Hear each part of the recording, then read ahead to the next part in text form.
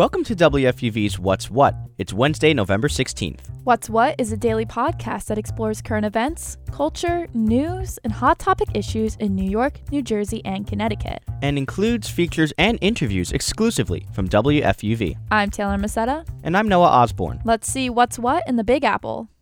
Former President Donald Trump has officially tossed his red hat into the 2024 presidential ring. The announcement came last night following some less than encouraging results for many Trump-backed candidates during the 2022 midterm elections. Currently, it's unclear who Trump may have to contend with to clinch the Republican nomination, but some signs have been pointing to a potential showdown with Florida Governor Ron DeSantis, who was very successful during the midterms. We'll have to wait and see. Riding yellow taxis is going to cost even more green. That's right, Noah, because for the first time in a decade, taxi drivers are getting a raise. And with that raise comes fare hikes for passengers. The Taxi and Limousine Commission voted to raise the base fare to $3. That's 50 cents up from the previous $2.50. The fare hikes are expected to go into effect by the end of the year. Rockefeller Center has already decked their halls for the holiday season. Brooklyn illustrator Lorraine Nam decorated the area with over a dozen festive vinyl murals. The project is called Dance for Joy. Each mural depicts children celebrating the Christmas season. Nam says that her artwork celebrates the infectious energy of the people of New York, especially during the holidays. You can take Nam's artwork home with you, too. She's also created holiday-inspired maps of Rockefeller Center, which you can pick up throughout the area. You know, the music world knows him as Prince, but he's got a legacy fit for a king. That's right, and the Apollo Theater in Image Nation will be honoring the music icon with a documentary screening called Mr. Nelson on the North Side. The film will explore Prince's greatest influences during his early years, as well as how his purple reign over the music industry would make history. The screening will kick off tomorrow at the Apollo Theater at 7 p.m. So is Jessica Chastain pursuing an EGOT? Not too sure about that, but she is making her return to Broadway.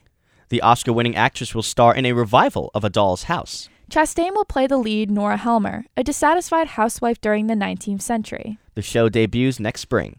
The Mets are about to have some company. The New York City Football Club and city officials reached a deal to build a new soccer stadium right next to Citi Field. The 25,000-seat stadium will be built in the Willets Point neighborhood. The project also includes a 250-room hotel and 2,500 housing units. It's the city's largest development of affordable housing in decades. The New York City Football Club is paying for the entire cost of the stadium, estimated to be about nearly $800 million. It'll be completed by 2027. Speaking of sports, we have Annabelle Watson here, ready to take it away with today's sports stories. Starting off in the MLB, the New York Mets manager Buck Showalter was named National League Manager of the Year last night. This is Showalter's fourth time winning the award, making him the third person to do so, and the first person to do it with 4 different franchises. Showalter is the first Met manager to win the award since 1983. Moving from Flushing to the Bronx, the Yankees re-signed first baseman Anthony Rizzo. Anthony Rizzo agreed to a 2-year, $51 million deal yesterday. This past season, Rizzo hit 32 home runs and had 75 runs batted in. The first baseman is well liked among his teammates, especially star Aaron Judge, who the Yankees are hoping to re-sign in the offseason. The University of Virginia has canceled their final home football game of the season after a shooting on Wednesday killed 3 of their players. Christopher Darnell Jones Jr., a current student but former UVA football player, has been accused of murdering his 3 classmates. He was denied bond by a judge earlier today. With WFUV Sports, I'm Annabelle Watson. Every month, we feature an interview from Fordham Conversations.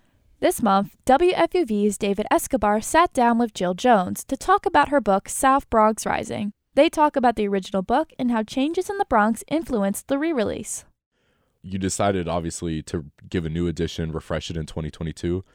Why was 2022 the year to update it?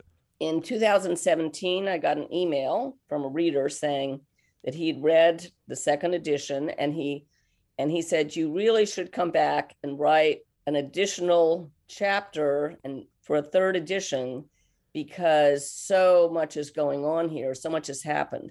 So I returned to the Bronx in 2017 for the first time in 14 years.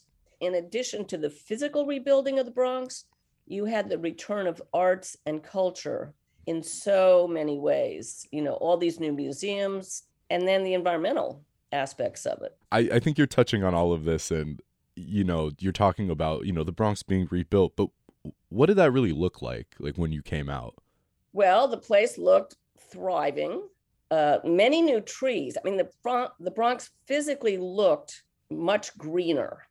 And then there was a lot of new building and all this rezoning. Again, if you think of the Bronx as the 7th biggest city in the country, there's almost no city that was as abandoned and burned down as the South Bronx that has rebuilt the way they have. And the other thing is that the population had bounced back.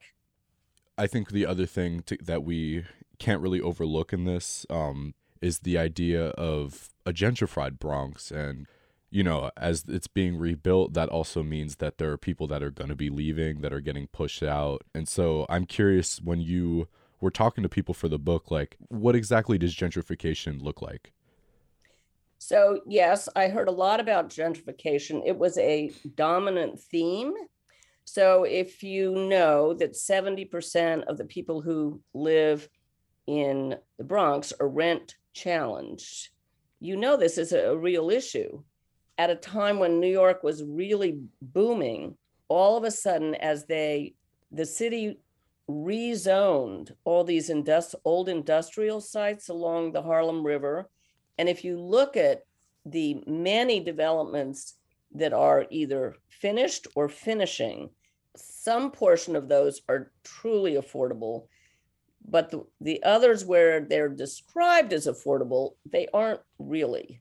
I mean, people were finding themselves pushed out because there was an entire new atmosphere in which your apartment suddenly was valuable in a way that hadn't been true 10 years before.